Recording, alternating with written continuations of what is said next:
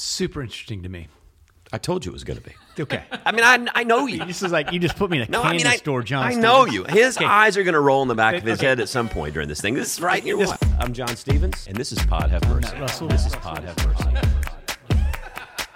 So one of the things we wanted to talk about today, which I find absolutely fascinating, and I think it speaks to a lot of what we've been talking about in different contexts. I think it is very applicable into the life of church and denomination, but this study is about society. Mm-hmm. It's about American society. And it's a Harwood Institute for Public Innovation and the Kettering Foundation put together this huge study. They've actually, the Harwood group has been researching and interviewing people since 1991. So it's a 30-year experiment.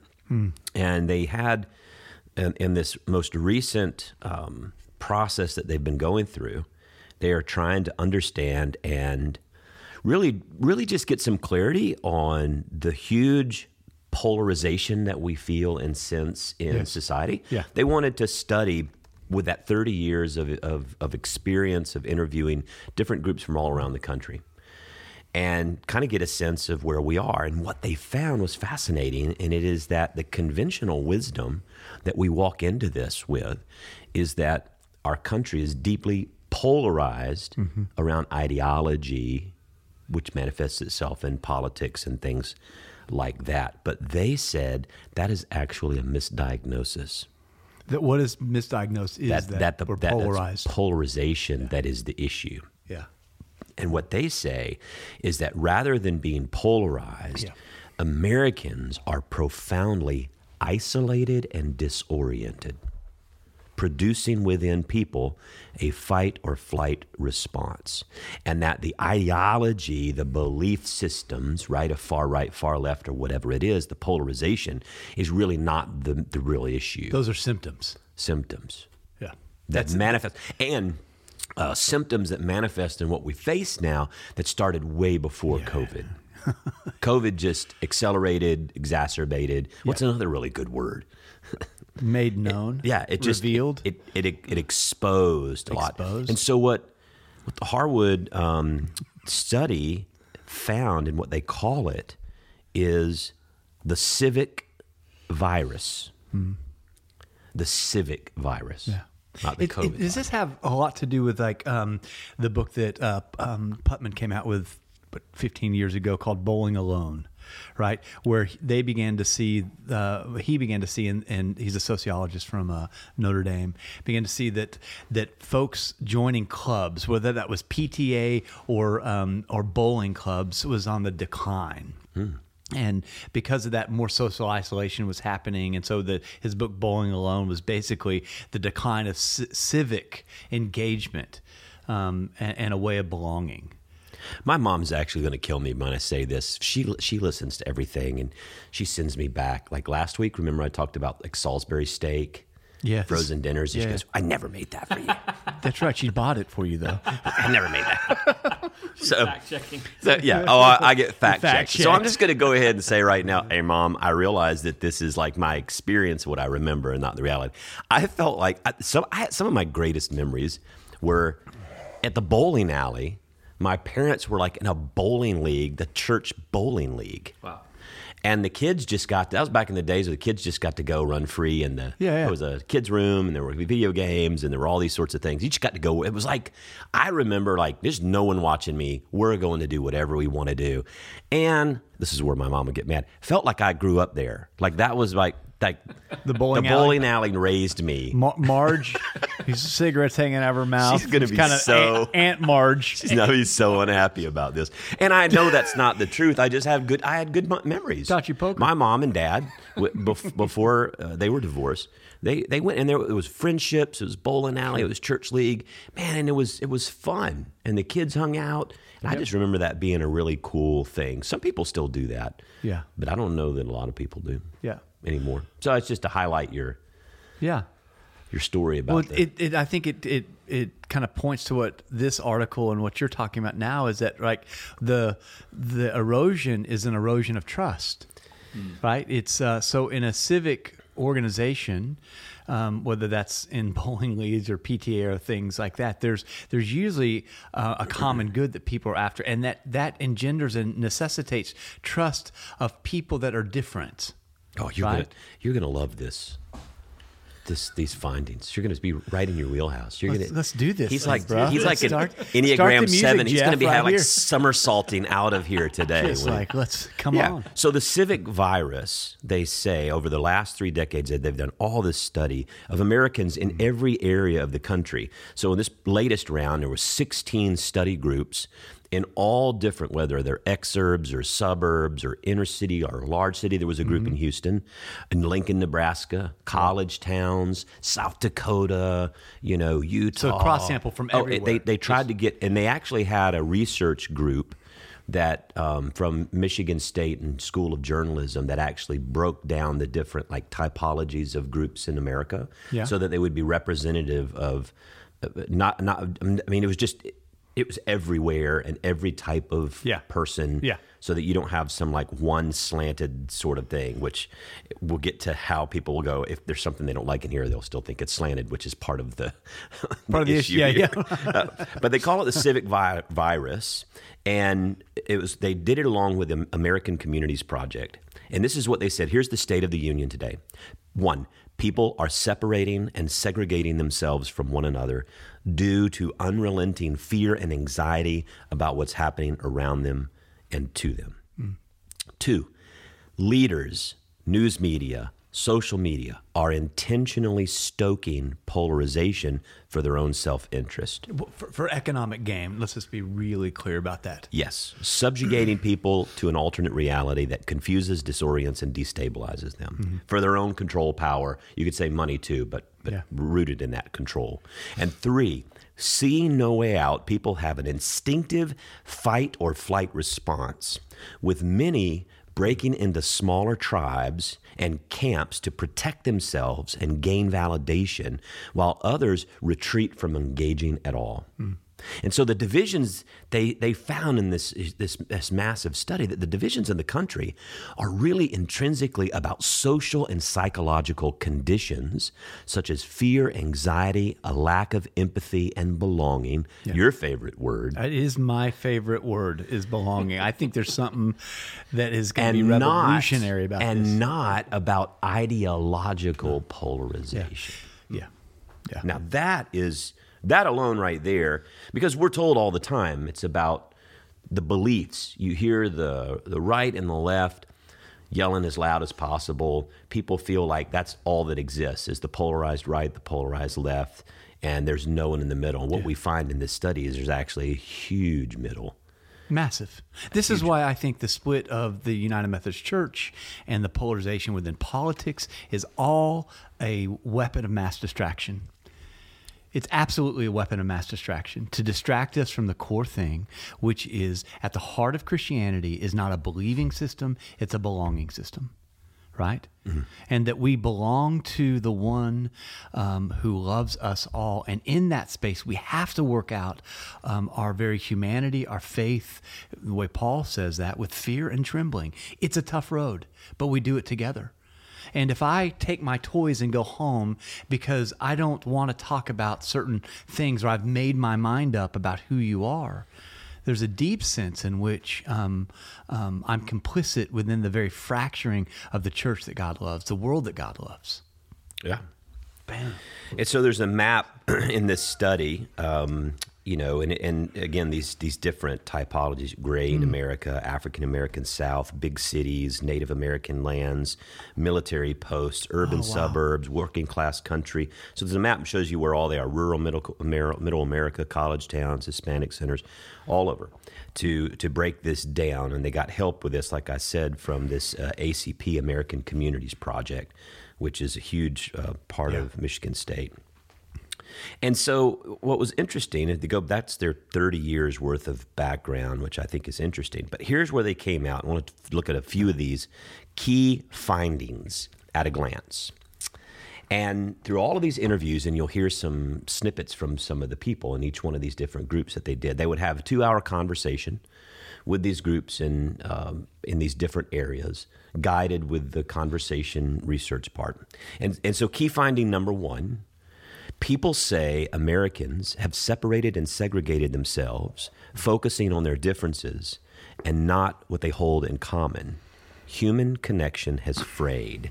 What they found in the conversations, people said over and over and over again in every one of these areas, is that Americans are separating and segregating themselves from one another. People say they don't talk and they don't engage with people who are different from themselves or who have different views. And the result is an inability for people to see and hear each other, learn from each other, bridge divides, and find what they hold in common. So there's this breakdown of connection. And there's this hopeless feeling that's associated that all these people spoke to, and that the problems have gotten so big and so overwhelming. And where do you go when you're overwhelmed, right? You fight or you flight. It's the natural human response. Some people retreat, some people activate. Well, then what happens is when you fight and flight, you're going to separate yourself from other people, and you're going to lose human connection. And so then the question was asked, how do we pull ourselves out of that? And these people began to just talk about that. But that was the first key understanding connected to you, is that we've lost our way. We've failed to remember how to compromise and look for workable solutions because we have separated and segregated ourselves, focusing on our differences, not focusing on the things we share in common. Super interesting to me. I told you it was going to be. Okay. I mean, I know you. This is like you just put me in a candy store, John. I know you. His eyes are going to roll in the back of his head at some point during this thing. This is right in your This may all have to be edited out. Can you just give me a second? Yeah, go ahead. Okay, so check this out. What you have said, and which makes a lot of sense in the last, we're dealing with individually with fear and anxiety, deep uncertainty within our own bodies, right? That creates a whole ecological field of stuff that we got to deal with just within a body called John Stevens or Matt Russell, just us. You put that body within a family that's dealing with those things. You put that within a neighborhood with people that are dealing, country. So when Paul talks about the body of Christ, he's not talking about individuals. He's talking about the collective. So as a body politic, as a he's getting worked up. I got to move my water. As Americans, the body is taking on anxiety and fear and uncertainty, and our responses have been to do often what it's almost as if we need a sociological therapeutic intervention, not a split of churches and denominations and factions within because of ideas, but to say you're afraid of something. Right? Mm-hmm. And what we have to do, I wonder if part of that is in the same thing that we're being called to do as individuals, which is to stop, which is to understand the feelings that are underneath that, to map those, to become very, what psychologists might say, emotionally intelligent. And as a society, we're not acting in emotionally intelligent ways. No.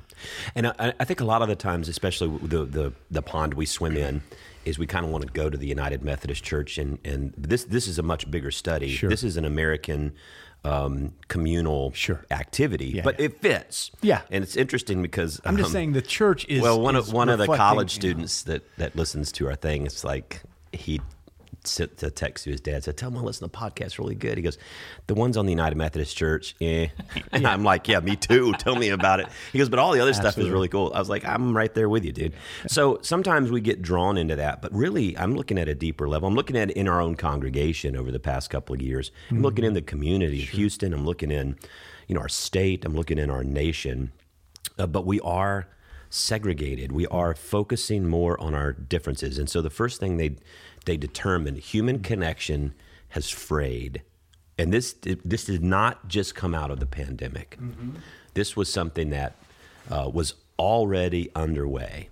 And so what they found, for example, this man in Flint, Michigan, there were all these different, this woman from Flint, Michigan, she makes this point and says, I wouldn't say that we're polarized, but I would say that we're segregated. We don't interact with people that are not in our same social economic situation. We don't interact with a lot of people who are not our same race. We think we know them because we're not talking to them.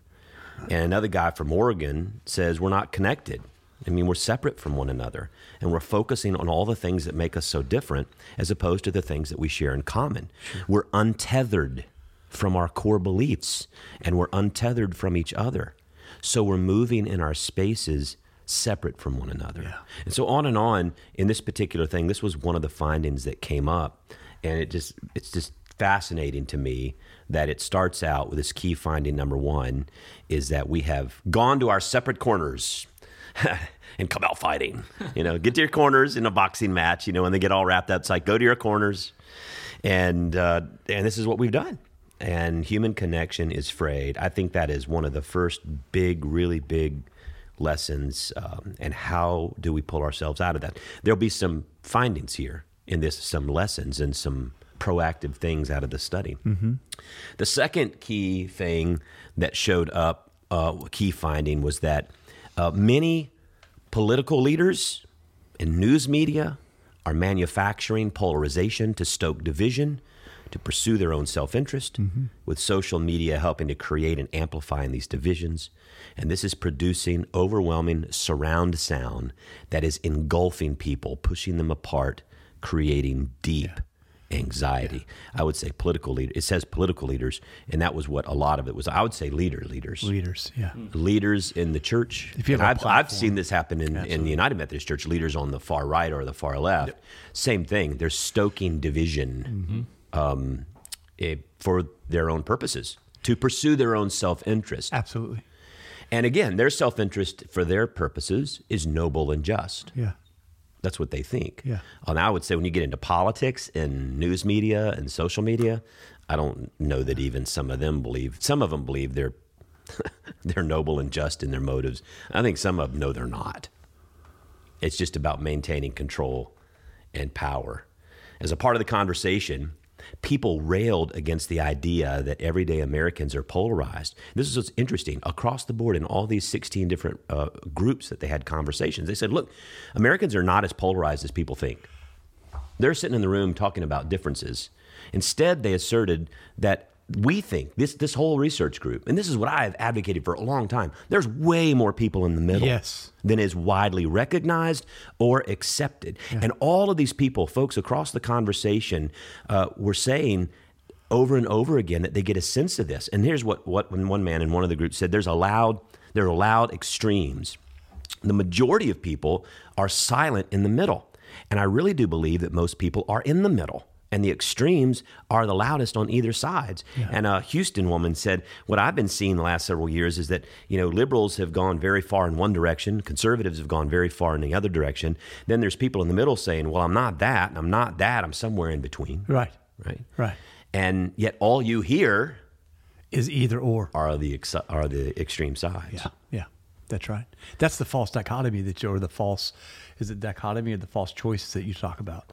Right? A false dilemma. A false dilemma is actually a philosophical term where you're presented with the thing that says, well, if you believe this, then you must do this. Yeah. And that doesn't necessarily hold to be true. People are more complex than that. Yeah, absolutely. Yeah. And so one of the other things they mentioned, one person in the study group said, a lot of the polarization that you sense that is polarization is really coming from people who have a lot to gain from it. Yeah.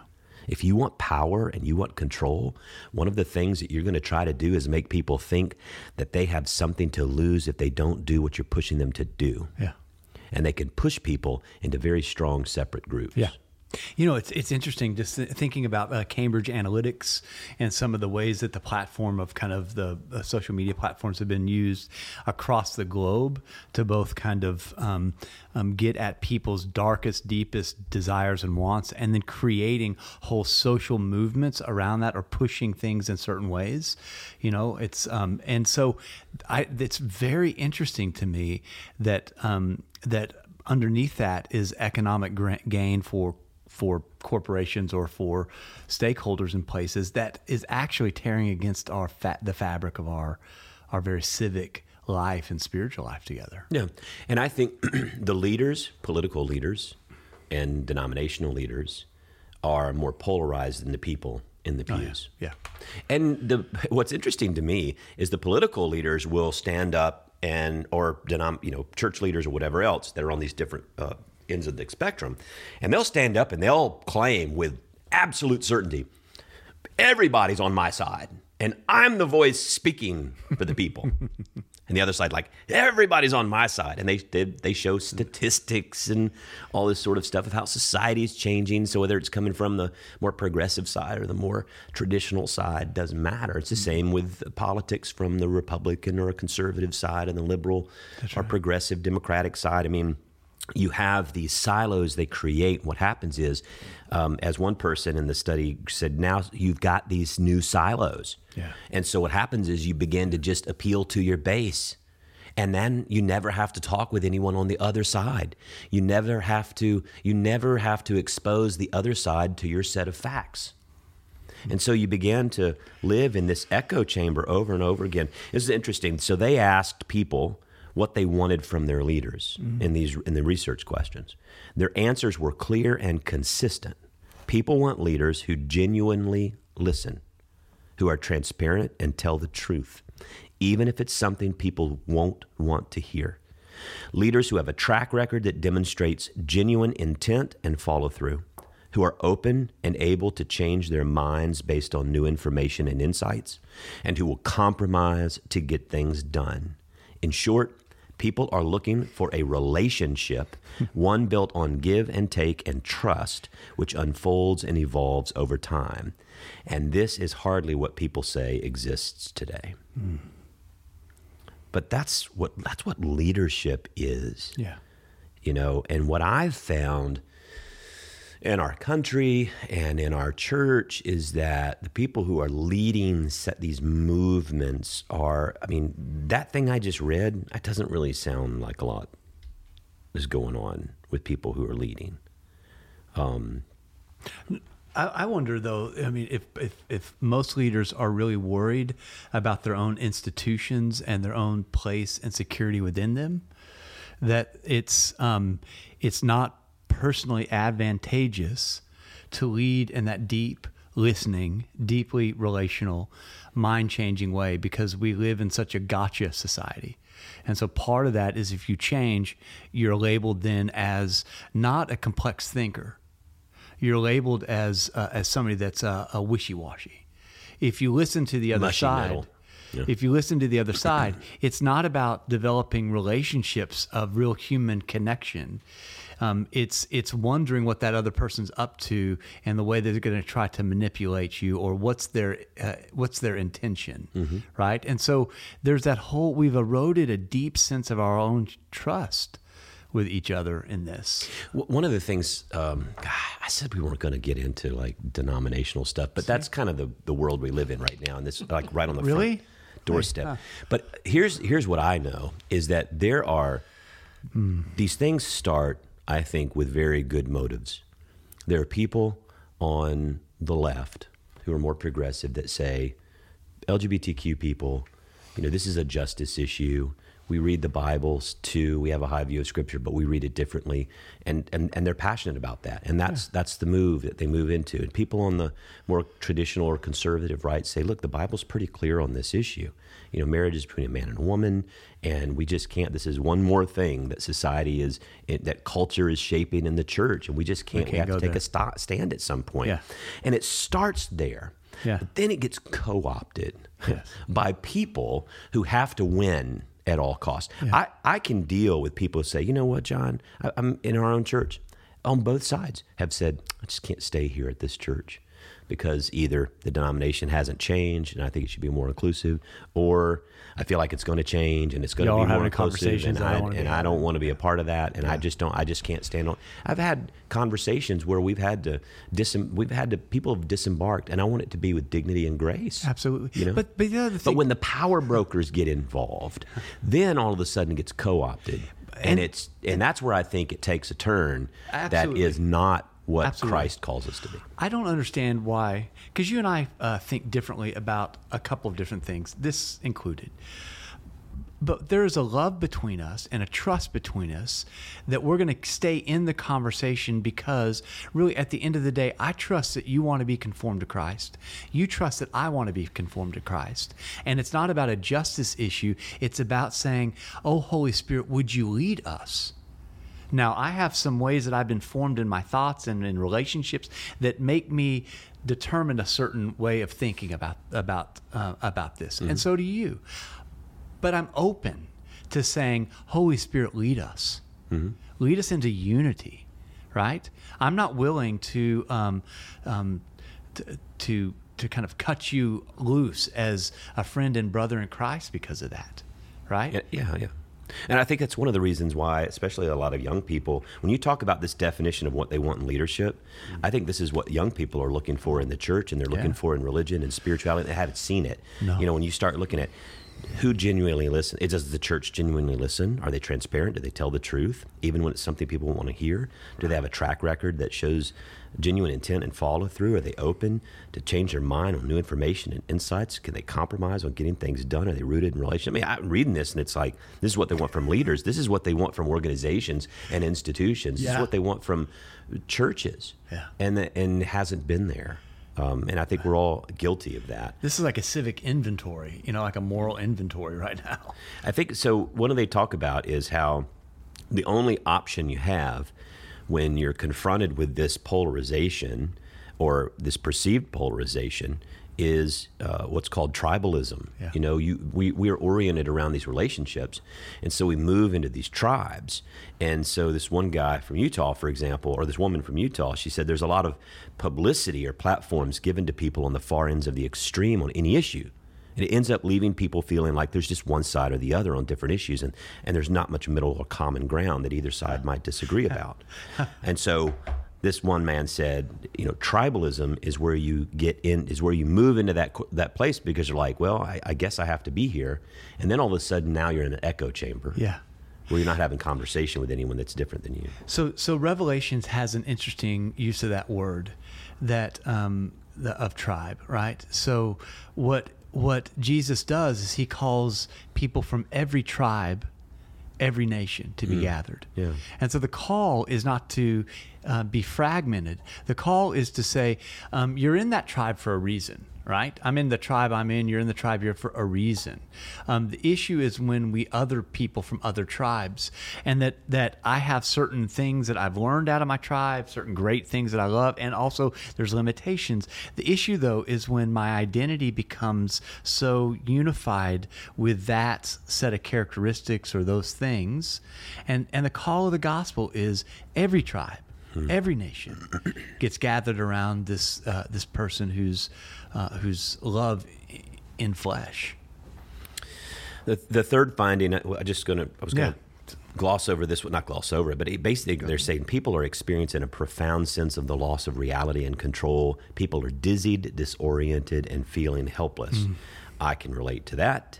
When I think about in my own life how I've dealt with the chaos of the past 2 years I've shared before, I was angry. I was carrying this deep anger about everything, and it was rooted in fear, right, or grief, but it was really fear. And once I was able to work through the fears and realize, wow, if all of these fears came true, I'd be okay. Because one of my fears is not terminal cancer, right, or my family being lost. There are other fears. And once I looked at them and go, what if every one of them came true? And on a personal note, I saw you do that as a person that has kind of a closer front row view to your life. And to watch you become more free in that was like liberating to me. Like I was like, oh, okay, I need to look at my fear. Like there's something about someone that you love and that you're in ministry or partnership with in some way. When you see them do deep work, it's like you realize, oh, I want to do deep work. I want to get that free. Right? And so I wonder if that's part of the call also of the church is for us to do this. But I was living in fear too. I mean, you're walking on eggshells all the time. Now it's like, I just don't give a crap. That's kind of a joke. Yeah, I know. It's kind of true. You've been set free. Yeah, I'm like, this is a big deal for you. Okay, that's great. I hear you. I listen to you. I love you. And it's not. It's okay. Man, and in our community, it's like school boards and local elections and all this kind of stuff. And people are leaving their churches and all this. I'm like, You know, and a lot of it's just rooted in misinformation. I mean, we've had it for us. People create these little pictures and send them out on the things and call us chapel woke, and how we're creating and writing and distributing anti-white propaganda. And I'm like, who wrote? Every time it comes up, someone goes, hey, I didn't know we were doing this. Does the leadership? And I was like, yeah, dude, we're not doing that. I don't know where you got this or what you're thinking about it. I said, but whoever made it, why don't you go tell them to come talk to me? Yeah. I'll sit down with the church leadership. We'll have a conversation with them. Guess how many times that's happened? Not one time. You know, it's easier to just throw that crap out there. And so now when it bubbles back up and people, oh, have you seen this? Yeah, it came out last year or 2 years ago. Dude, it's crap. It's funny when the bridges that are attempting to be built across the divides become the thing that gets demonized. That's when you realize that tribalism is so constricted around people's very nature, right? That when things that are intended to be bridges end up being like deeply, I don't know, threatening to people. You know, and we're getting off subject now, but I mean, like in the summer of 2020 with the Ahmaud Arbery and the George Floyd, I mean, I'm just going to be honest. Chapelwood was not like on the front line as much as we probably should have been. But we said things like, racism exists. Racism is a sin. We need to listen to those and empathize with those that are different than us. You just say that, and I got people coming into my office, you know, saying I'm woke, liberal, being influenced by the liberal media, and blah, blah, blah. And I'm like, dude, I didn't say anything other than racism exists and is a sin. I mean, I never said Black Lives Matter. Never said it one time. And they do, by the way. They do. and they do. Black lives do matter. But what I'm saying is I've never said it in the pulpit, or, I mean, it's just like, it doesn't mean that I don't think Black lives matter. I think they do matter. I know that. I think your life matters. I think my life matters. And the thing is, it all gets politicized and bundled into stuff that's not the real conversation. Yeah. And it kind of ticks me off. Yeah. Well, and also in this is, I think the call of what, and I don't know where all this is, the findings are going, but I feel more and more convicted that the church has to have a prophetic call to a new imagination of the way we are to live together, be together, and move forward together. And anything that is outside of that imagination has a division to it that is rooted, as you've said here before, in Diabolos, in that which is not God, Satan, in the dividing. Mm-hmm. And so those things that will divide us from one man to another, one woman to another, over ideas that we have about conceptions that will really create and exacerbate the anxiety and the depression and the fear, is not God. Yeah. And I don't want to have any part of it. Yeah. And let me be clear, too, when I say that I never said Black Lives Matter, I'm talking about in the sense that it got co-opted. Yes. Right? And Black lives do matter. But people can't separate the statement as my brothers and sisters in Christ. We can't feel empathy. Well, what happens is it immediately gets politicized, mm-hmm. and then I become whatever, fill in the blank. And this is part of what we're getting to too in this study. And this is the civic virus. Yes, this is the civic virus. Yeah. And part of what they're going to see in some of these other findings is that you don't converse, you don't sit down with someone and find out that I may think this about this issue, but it doesn't lump me over there. I have I'm a little bit more nuanced than. Yeah. I might think one way about a certain thing. That doesn't then, oh, well, you're then raging over here or raging. No, or maybe I'm working it out as I live through it. I don't. Do I have to have like this kind of airtight ideas about every factoid that comes up? I don't know, but I'd like to have a space where. But my default going into it is going to be, I'm going to defer to love and defer to empathy and defer to listening. Yeah. I'm not going to shut it down at the beginning. And that's what people want them to do because, again, they're interpreting what's happening through a certain lens, a certain echo chamber or a certain news channel. It's just like we said, political leaders, social media, and everything are using these words and things to alienate people for their own control, for their own purposes. Yeah. And it's wrong. Yeah. And it's not Christian. This fourth finding is that people's response to the threatening cross currents engulfing them is fight or flight. an act of self-protection that we all engage in as we try to preserve ourselves, our perspectives, and our identities. And so you can see, if you just look around you at the world, or you think about your family, or you think about friends, some people that you know have chosen to fight. And some people have just pulled away. You know, it's really helpful to me. Like, I'm done, I'm out. We've had church members. I have church members that are like, fight. And I have other church members. I was emailing a guy recently, and he's like, yeah, I'm just pulling back from a lot of this stuff. Well, this fight or flight, you see it happening all around you. And one reason they say people are in fight mode is because they want to protect themselves from feeling fear or vulnerability. Yeah. One woman from Oregon said, we're dysregulated because we're in isolation. Mm-hmm. We're not in community. We're in a virtual place in our head, but we're disembodied. And I thought, wow, that's pretty cool. She said, and she said, like, when I talk to my teenage child, my interactions with my teenage child, I watch my teen, and there's this energy that feeds them. They have to be right. They fight. They stand up. They defend. And then broadening her lens, it's like we're almost addicted to it. It protects us from feeling vulnerable and truly connecting. Yeah. Behaving badly has become the medicine. It's bad medicine, but it's become a medicine in our ability to protect ourselves from threat. You know, it's interesting to me that a person that has helped teach me over the last probably 8 years meditation and develop that practice that talks about fight or flight quite a bit. And one of the things that this teacher has said that in between that is this opposite action called tend or befriend. Is that instead of fight or flight on those poles, what we have to do to regain our sense of equilibrium, balance, humanity is tend and befriend that. So when Jesus says, make friends with your enemies along the way, when you realize that maybe your fear is the deepest enemy you have, not, your neighbor who's, dogs pooping in your front lawn, that may... I don't know why my mind went there, but there you must have the neighbor, bad neighbor. I don't know. No.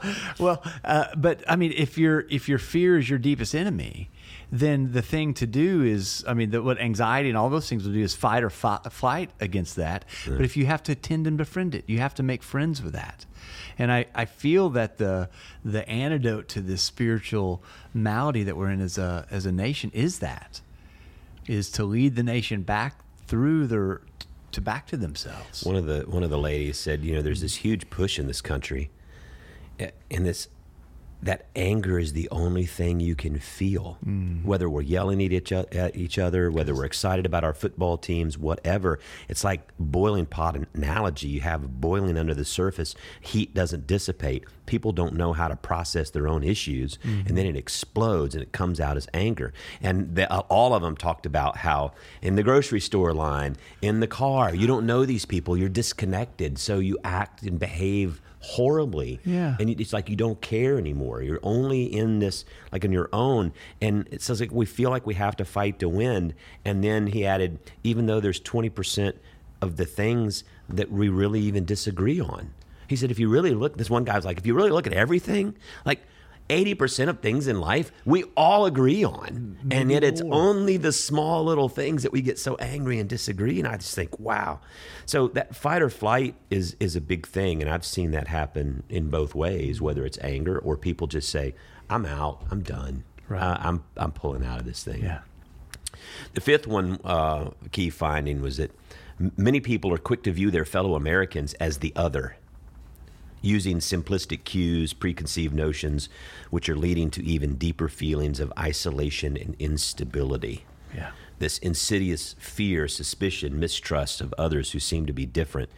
And these alienating feelings lead people to reflexively seek out simplistic or superficial cues to make quick judgments. I mentioned this. I see this as an example when you see the church dividing and one side says, well, we are the Orthodox evangelical, biblical high view of Scripture, and so and the other side is the liberalized, progressive, blah blah blah blah blah. And I was like, demonic, one side or the other. And that's why I wanted to ask our bishop. It's like, you know me, I mean, am I Orthodox? Am I evangelical? I mean, and yet we're nuanced. There's more to us than that. And so when we have these preconceived notions of each other, it's easy to manipulate the conversations because you can lump people in together. You can make them other and make them enemy. And then you also don't see the other. And one lady said that people use their differences as a way to purposefully separate themselves from one another. So we can't see the whole person. We can't see the complexity. Yeah. We just see one indicator, one signal, and I'm thinking just about, no one thinks about a human being that can be multifaceted and allowed to be able to think and believe multiple things at the same time. Yeah. Brene Brown says that it's hard to hate somebody close up, right? So once you get to know them, once they have a name and a story and something that you're concerned about, whatever category that they're in, it's really hard to hate them.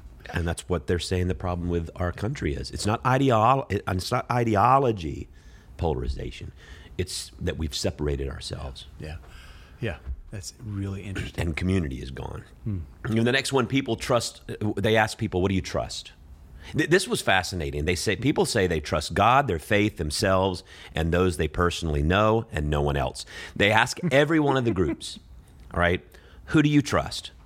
And when they ask what organizations, group, institutions, leaders, people trust or believe, in every group, almost to everyone, there was a silence, dead silence for a little bit, and this uncomfortable kind of looking around. And at first, people wouldn't name anyone. There'd be a little nervous laughter. Then they'd simply shake their heads and like, you got me stumped. I mean, who do I trust? They couldn't answer the question. And so they almost like they had to have some help to like process through. This word trust, what is this? Yeah. And so it was just interesting how they moved through it. So as they unpacked it a little bit, and they said, well, who do you trust? Ultimately, here's what's interesting. This huge diverse group from all over the U.S. in all different parts, they would hesitate for a while. Somebody inevitably would say they trust God and the Bible. And as soon as they did, in every group across the United States, the other people in the group that had hesitated for a moment, perhaps wondering how others would respond to their statements. But once someone broke that silence and said, I believe in God, I trust God, I trust Bible, almost everyone else said, yeah, me too. Wow. This goes back to this here again, this lie that somehow, the whole world hates God and doesn't believe him. They do. It's a little more nuanced. They're in a little more nuanced place. Yeah. And they trust their spouse, their partner, their parent, their close friend, maybe a teacher or current pastor, people they intimately know. I thought that was interesting because the motive of the other person in the relationship was huge when it came to trust. What is their motivation? Nobody trusts anything anymore. Yeah. I mean, dude, there's stuff going on in Ukraine. And they go into these cities and they find these bodies, and Russia's like, oh, Ukrainians did that. And I hear people saying that. Like, yeah, I think the Ukrainians did that. I'm like, okay. Just because you're lying like that does not mean it's so. Well, I mean, it's like truth. If I can't see it, touch it, if I didn't see it happen, then I might not think it happened. And even when they talked about like data or science or things like during the pandemic, they said, well, I trust data and science, but I'd like to see it myself. I mean, I trust them. I trust the impartial scientists and medical leaders, but I'd like to see the data too. There's this huge skepticism in our lives right now. The next one was, while being an American is an important part of who most people are, being a part of America is complicated and strained for many. Yeah. And I think that, don't want to dive into that one a lot, but it did, most everyone talked about how they're grateful to be American. They love their country, but there's some embarrassment about some of the things that we do, whether it's globally or nationally, or the division, the way we treat one another, all that sort of things. And what I think people are in a place right now is that whole blindly waving the flag no matter what. There's a little bit more complexity in that. And that's part of what they're saying. Not one of them said, I'm not proud of being an American. But they are looking more, what's the word I'm looking for?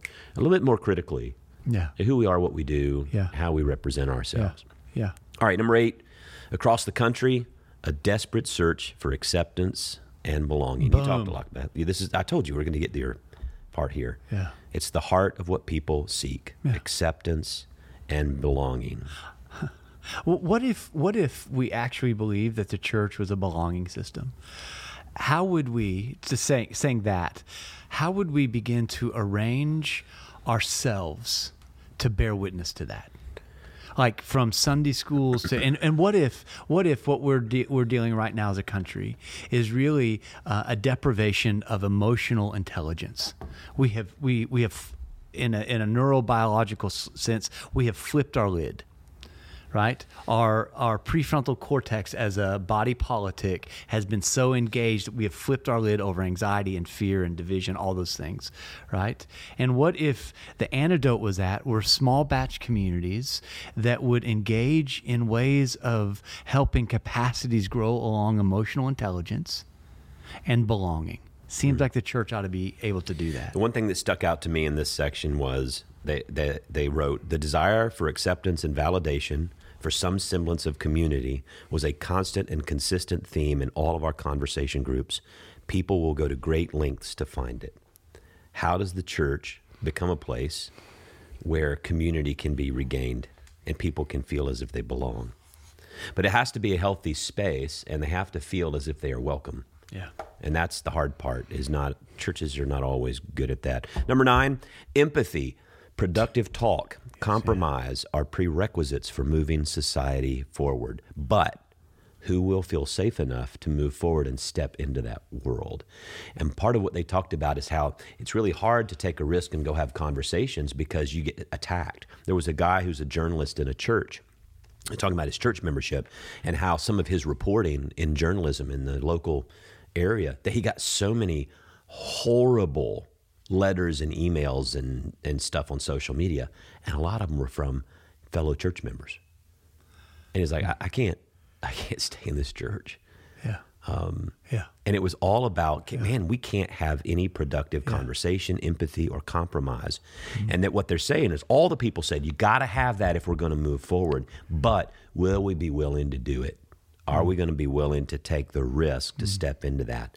One person said, there's such shallowness about us, right? I mean, that's the thing also that it doesn't lead to compromise because we don't want to look deeper. We don't want to know each other. We don't see each other's humanity, and so we can't exercise greater empathy toward one another. Man, I mean, we see that too. I think he's seeing each other's humanity and empathy. The last one is that people believe fundamentally the change is going to happen in the local community. It's not going to come from government. It's not going to come from Washington. It's none of that. It's going to happen in the community where you live, the people that you do community with. And they saw a lot of echoes of that, or a lot of clues during the pandemic. I think about like the food pantry, all these things that people came together, people not even from our church that I want to come out here and help do this. And even the people that were receiving the food were coming and volunteering in the place. And it really connected the community. So as we wind this down, one of the things that people said, there's 2 fundamental things that I thought were really interesting here. First, of their group work, people said, I was so surprised how my group was able to have a productive conversation, given that we were all over the place in different things about the state of our lives in the country. And there was this deep sense of gratitude that we were able to have this conversation with each other.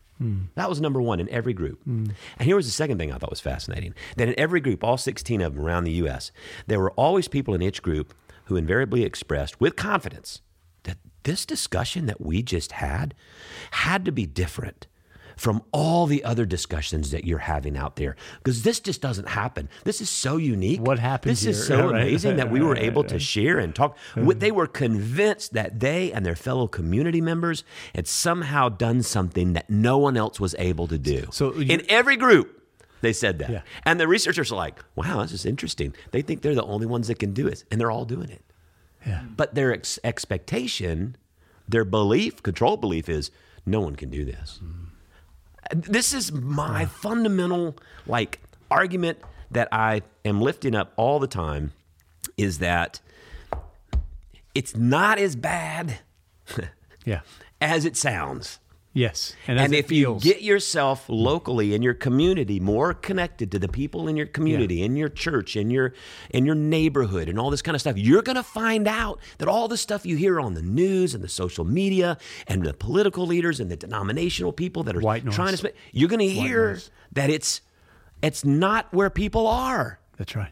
I have said this before that I believe the vast majority of United Methodists are compatibilists, and they are traditional in their interpretation of the Bible. And many of them believe marriage is supposed to be between a man and a woman, but they're going to say, I don't feel like I have to leave tomorrow if another church or another pastor decides or thinks different than me. And on the progressive side, the same thing. They say, I believe that everyone should be included. I believe no one should be out, whatever. I read the Bible too. And they look at the other side and go, but I'm willing to be in a church with people who are not there or don't read it the same way I do. And I'm just telling you, I believe fundamentally that that's where the vast majority of people in the United Methodist Church are. Here's the deal. You are in churches all over the nation where that's the case. Look, I serve churches in South Georgia and Texas, Yeah. the two most known conservative conferences in the United Methodist Church. And I'm just telling you, all right, I know the voices, I know the people, I know the churches, and I'm telling you the vast majority of them that I've ever experienced are people who say, I'm not there yet, I don't condone it, I don't understand it, but I don't need to leave over this. This is not worth splitting the church over. People say, I'm wrong, I don't have my, I'm like, okay, that's fine, we'll see. It's not going. We're going to get there. I mean, it's not much longer before we're going to figure out, right, whether I'm just, delusional, or if maybe my experience has been, There's a lot more to lose if we split. In any split. If we split politically, if we split, in terms of our civic discussions, if we split as a Dietrich Bonhoeffer says that the only sin is walking away from the table. That's what he says. That's what he says. That sin is because community is where Christ is. That's the sanctity. That's the common union is where Christ is, and that common union can hold a lot of tension. Yeah, right. I just think back in 2019, I was in a dialogue with Bishop John Yambasu from Africa, and he was one of the ones that was pulling people together for a compromise, the protocol and amicable split. And in one of the emails he sent me, and he gave me permission to share it. He said, "Look, John," he goes, Africans are going to stay in the United Methodist Church, and we will be traditional in our understanding of sexuality." Yeah. He goes, in America, people who are centrist or moderates or progressives, they will stay in the United Methodist Church. He goes, and there will be a lot of traditionalists, people who have a traditional understanding of sexuality, marriage, that will remain in the United Methodist Church. Yes. The guy was a prophet on a lot of things. He was tragically killed in a car accident. Yeah, and so he's not around anymore to provide his leadership. But I'm just telling you, when you hear people like that who, and he never had that tonal quality of anger. And that's the one thing I think that really turns me off on the right or the left is when people get so fired up and the tone becomes angry or superior. I always hate that kind of. It's just angry. Yeah. It's like, yeah. Why do we treat each other that way, especially in the church? But so it's a fascinating story, and I think the whole idea of a civic virus. It resonates with me because I've felt all this stuff they're talking about, like you and I've talked about this a lot over the past couple of years. This is where I felt like we are as a society. Yeah. And I thought maybe it was more about the politics, but that's one. It's really helpful. Just one symptom. Yeah, right. Of the greater issue that I think now it gives me hope to say, we can do something about this. Yeah. Because the fundamental problem is people feeling like they are disconnected, they don't belong, and there's no community. Yes. I'm like, we can do something about that. Yeah, absolutely. I can't fix the other stuff, but we can do something about that. Locally. Yeah. Locally. And it starts local. That was the first recommendation. You have to go and check it out. We'll have to put somewhere in the thing where the link to the report is if you want to go online and see it. But if you look for the Harvard, it was at the Harvard Institute. Yeah, it'll be in the show notes. In the show notes. I almost wish that we could change our tagline or at least expand it in this season. And maybe always the second part of the tagline is changeable depending on the season. But Chapelwood is a community of grace, and it should also be a community of belonging, right? So a community of grace and belonging, because we cannot give that up. This is what, when you talk about listening to what people outside the church are saying, the language they're using, and what they want to see, that's the language they're using.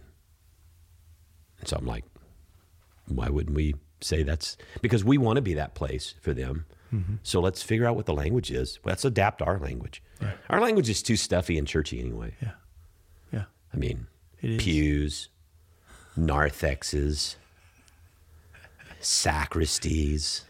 We ought to have a trivia game. Do you know what this is? And we did it with the kids one time. We did. Do you know what this is? No idea. No.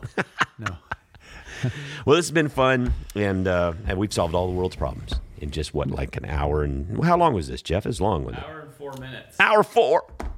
Done. Felt short, though. It did. Well, good. Well, I'm John Stevens. And I'm Matt Russell. And this is Pod Have Mercy. Hello, neighbor, how are you? Really wanna shower you with love. Hello, neighbor, how are you? Really wanna challenge you